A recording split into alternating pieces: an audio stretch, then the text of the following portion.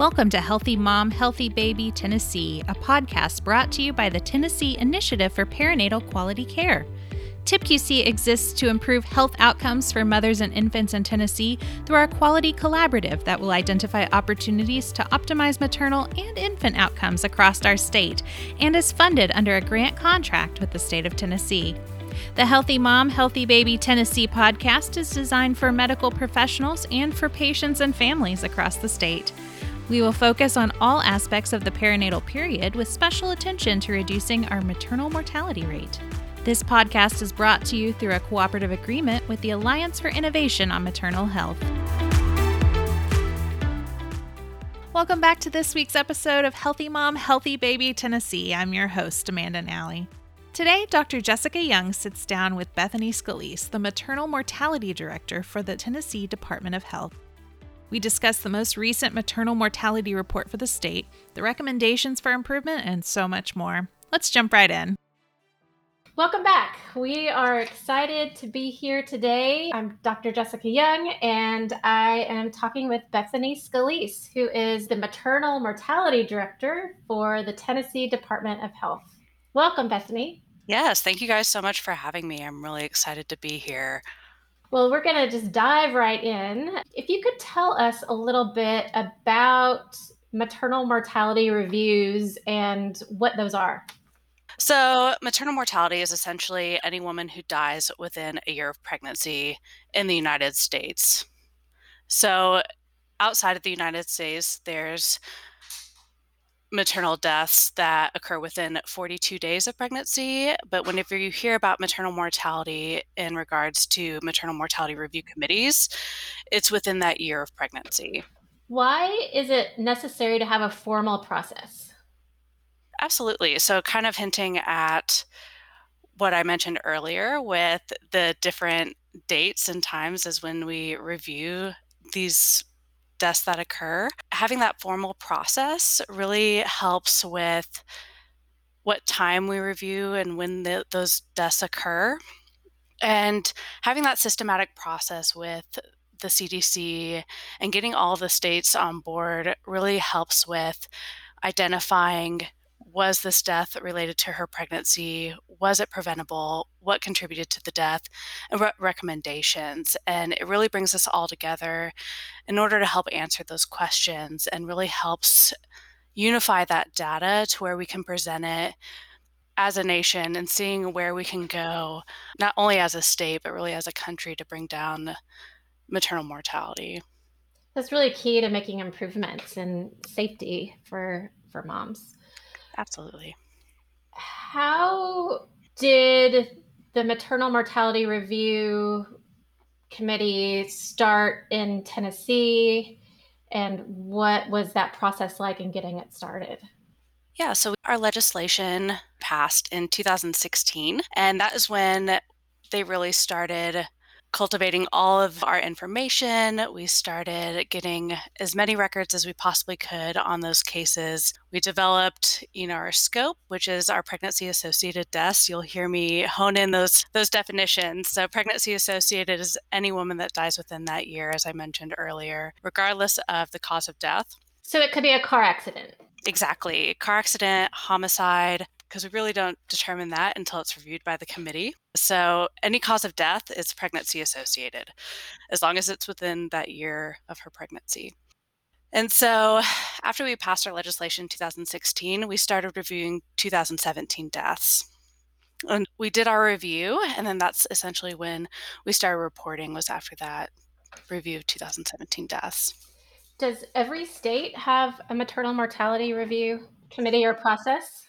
Yeah, so we are very close now. I believe last time we were at 48 states, and those last two were working on the process. So at the point of this podcast, they might have finalized getting that formal maternal mortality review committee with the CDC.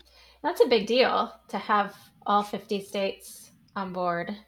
Yeah, it's huge, especially with how maternal mortality got its start within the United States. I think everyone has seen that ProPublica and Mm, NPR graph mhm. where it shows the United States is, one of the most unsafe countries to deliver in comparison with other first world countries. And it's really been a movement to try and decrease our ratio and really bring awareness to the situation. I think some people might be surprised that this really has only come to the forefront of people's awareness in the past several years, kind of on a national level. Yeah, and I think it really has something to do with our reporting, and if you've seen within our maternal mortality report, we have a wonderful graph that really shows that once we initiated that pregnancy checkbox on the death certificate is really when we started to kind of see that change in allowing us to really get that good quality data. Was she pregnant within a year of her death? And was she pregnant within 42 days? And so we were able to start capturing the pregnancy. Why is it necessary to have legislation to allow for a maternal mortality review process in a state? Why isn't it something that the Department of Health could just do on its own without legislative buy-in?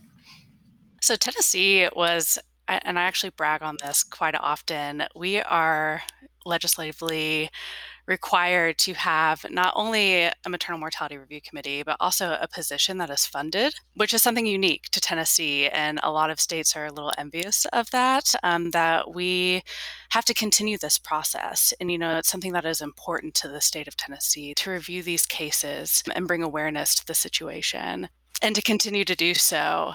And because it's, passed through legislation, it will continue to do so. What are the main pregnancy related conditions that are the major issues for women in Tennessee?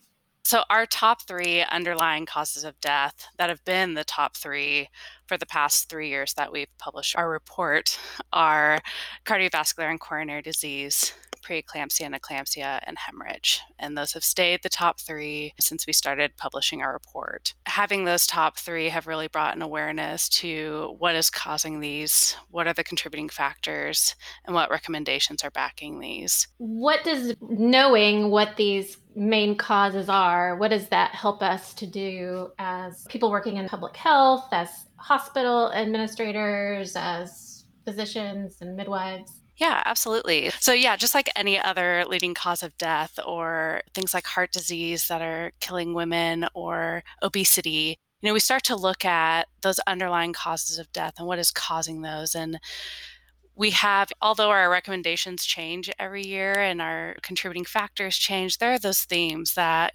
provide that undercurrent that really stick out every single year. And they really stick out. And it's things like coordination of care, protocols, resources, and communication. I don't think I can hit that one home enough is communication, whether it's between provider and patient or just providers between multidisciplinary teams. And it's really exciting to start seeing some of the work that's been going on throughout the state of just communication in general surrounding maternal mortality.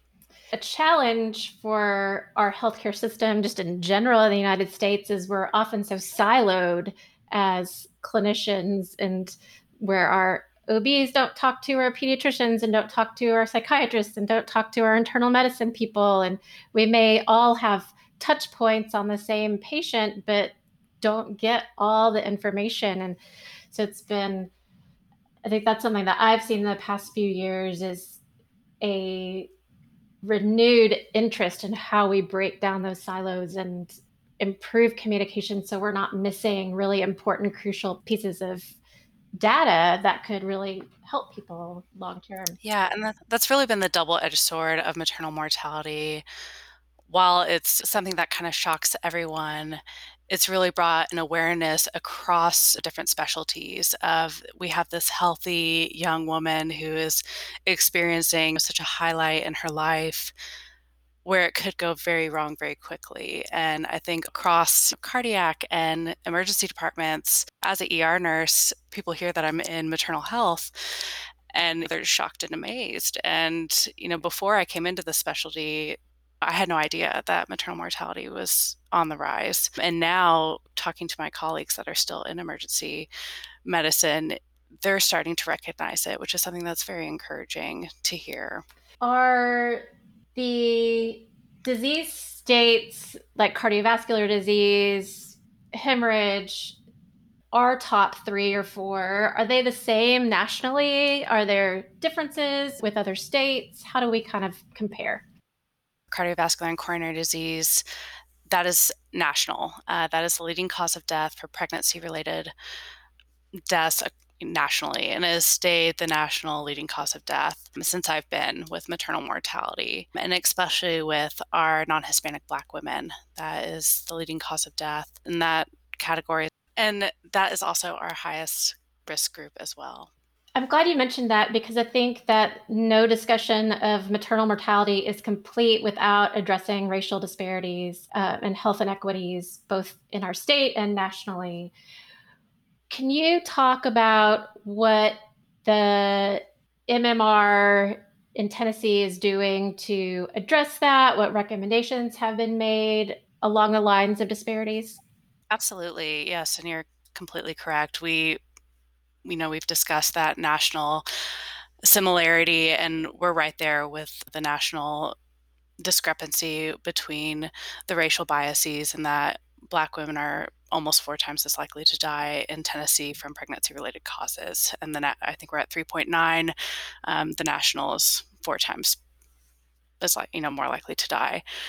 And so, Tennessee, if you look in our recommendations, you see not only is it a contributing factor of biases, it's also in our recommendations. Providers addressing their implicit biases, hospitals educating their providers for their implicit biases. And the CDC is also making wonderful strides in that we have a decision form that we fill out on every single case to kind of standardize that review process and those 5 questions that I addressed earlier that the committee answers in regards to every case. We also fill out a standardized form on every single case. And one of the new questions is, did racism or bias contribute to her death? And so we do ask ourselves that question on every single case. How easy or difficult is it to detect that when reviewing a case? It's been a challenge, and it's something that, myself as a white woman definitely lean on my colleagues and my own personal biases, and constantly am checking myself and making sure that I'm not just relying on my own views. And we're constantly looking through the medical records because that's how we get a majority of our data is through the medical record. But we're also getting data from, arrests, through autopsies, through the death certificate. And so we're constantly looking at how is the language? Was she referred to resources as well as non-Hispanic white women? Was she followed up with resources to care like she should have? How is her community supporting her? This brings it back to how are the racial inequities addressed within her healthcare community? On the maternal mortality review committee, do you have patient representatives? That's something that we're actively working on. We've really made a conscious effort to make sure that we have representatives from all over the state as well as every region of the state, so we don't have just representatives from every single metro. We make sure that it's rural, we make sure that's metro, and we have an equal balance between west, middle, and east.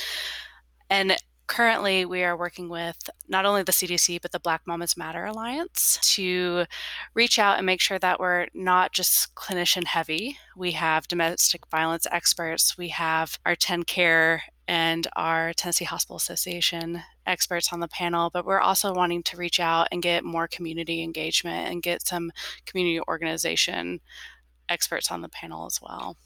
Let's switch gears and talk about what the major causes of mortality because of pregnancy-associated deaths are, because they are different. Yeah, so the pregnancy associated but not related. That's the key, is the but not related. And so the leading cause of death with those is overdose. And it has been, once again, for the past 3 years. We haven't seen any changes within those top. And then the second is motor vehicle crashes, and then violence is the third leading cause of death. And so that's where we make the determination that the pregnancy didn't aggravate the death or lead to her death, but she was still pregnant within that year. Do you have any sense yet, and this may be too early to tell this, but we know that both nationally and Tennessee, our overdose rates have increased during the time of COVID and related to the stressors of the pandemic. Do you have a sense about if that's true for maternal mortality? There has been some preliminary data nationally that there is an increase going on with just the preliminary findings of maternal mortality deaths. With your MMR reports, you all give recommendations for action items regarding all of these different deaths. Can you speak to what some of your recommendations are around prevention of overdose and substance use related deaths?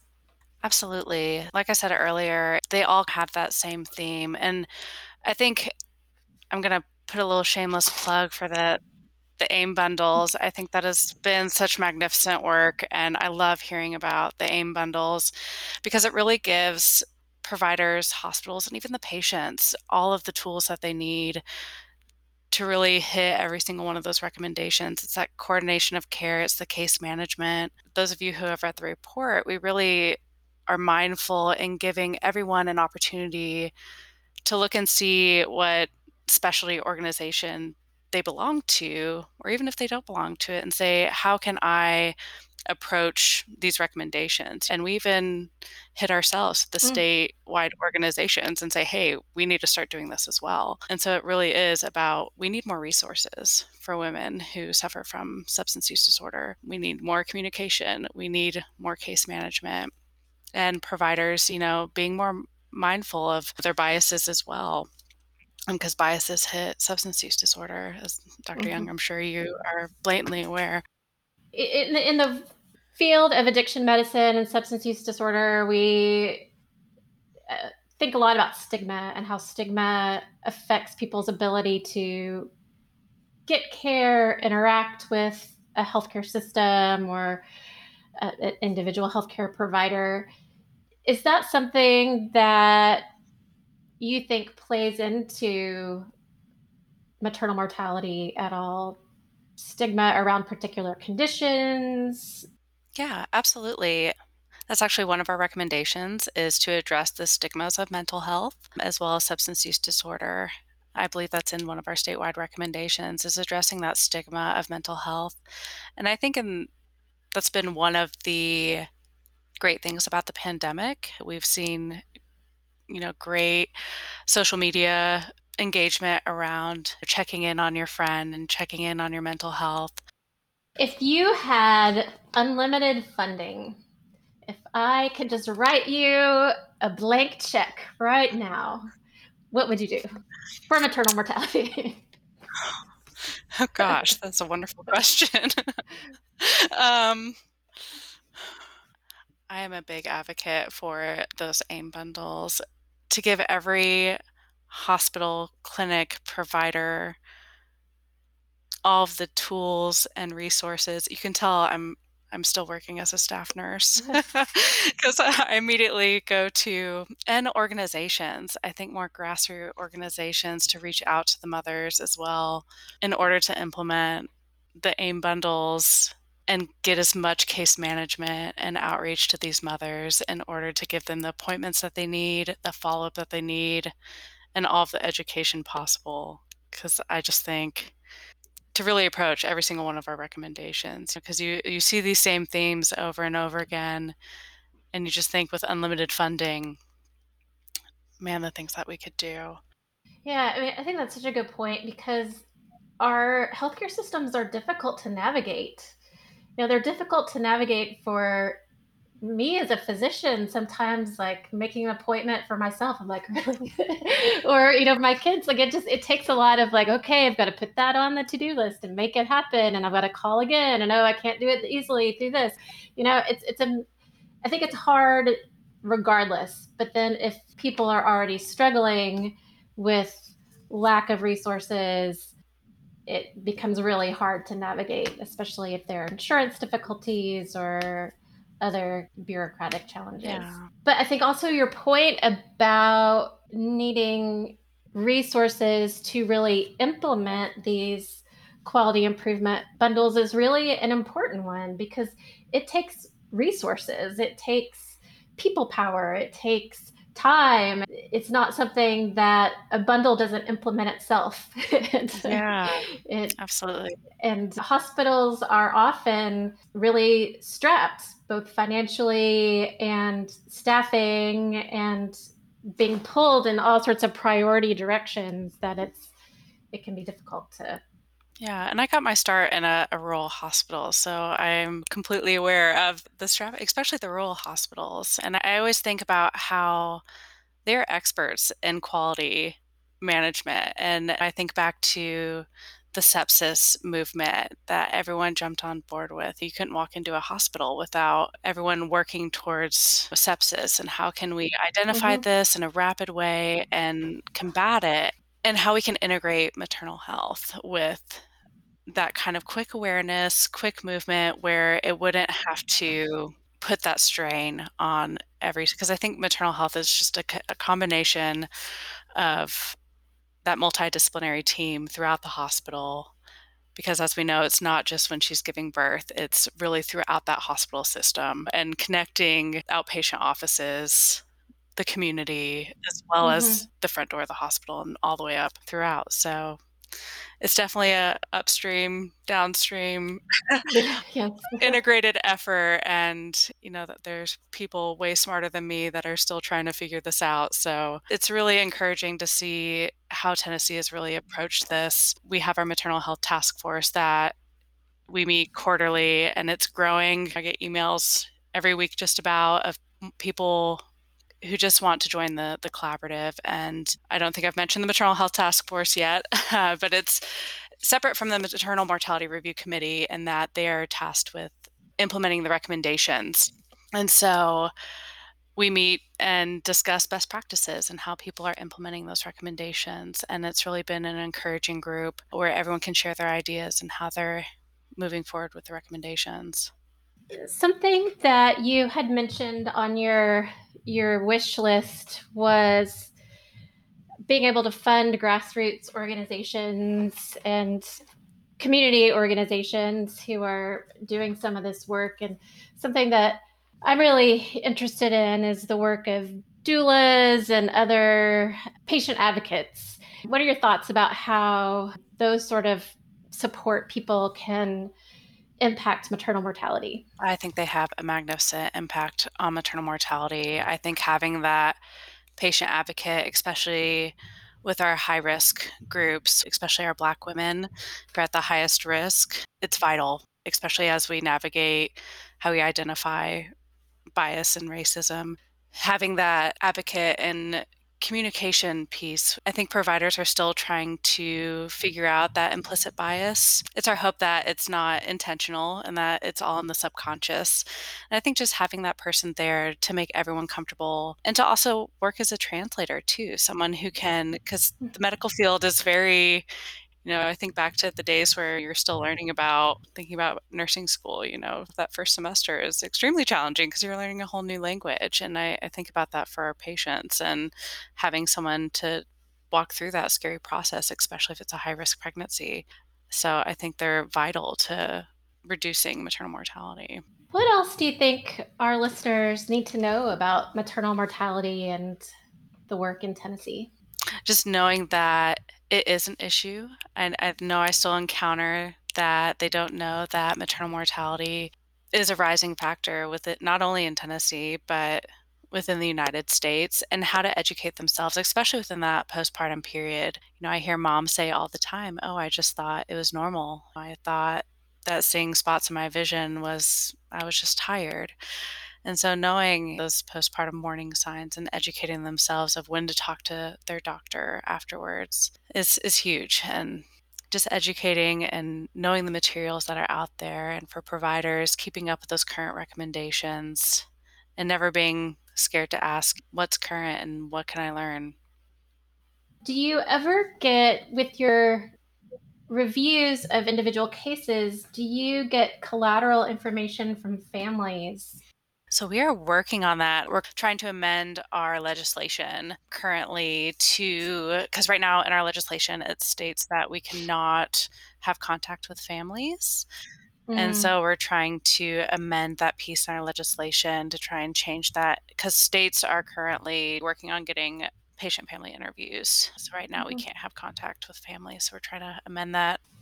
That also might be a way to see if there was racial bias or inequities that played a role. It might be the family survivors might have a good idea about that.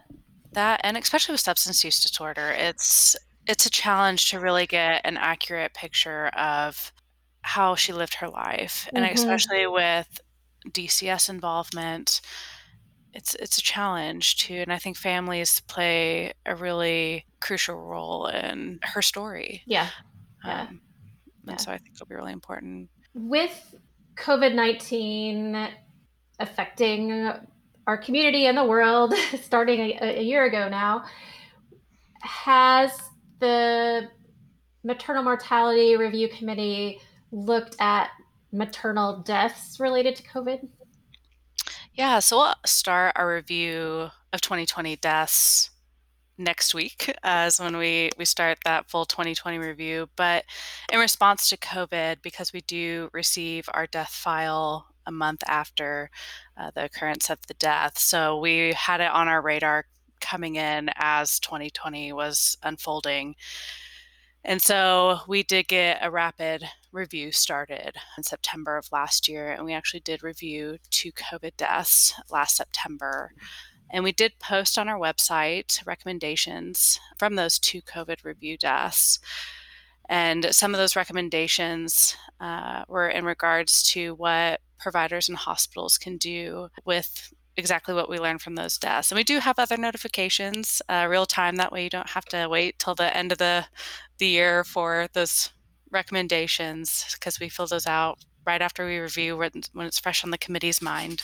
But in regards to COVID, the committee recommended increased insurance coverage so that hospitals can provide postpartum materials, including a pulse oximeter for women at discharge, as well as screening materials, discharge packets, home visiting, and increased contact with the patient, whether it was through telehealth or an in-person visit, just increasing that contact when a woman was positive for COVID after delivery.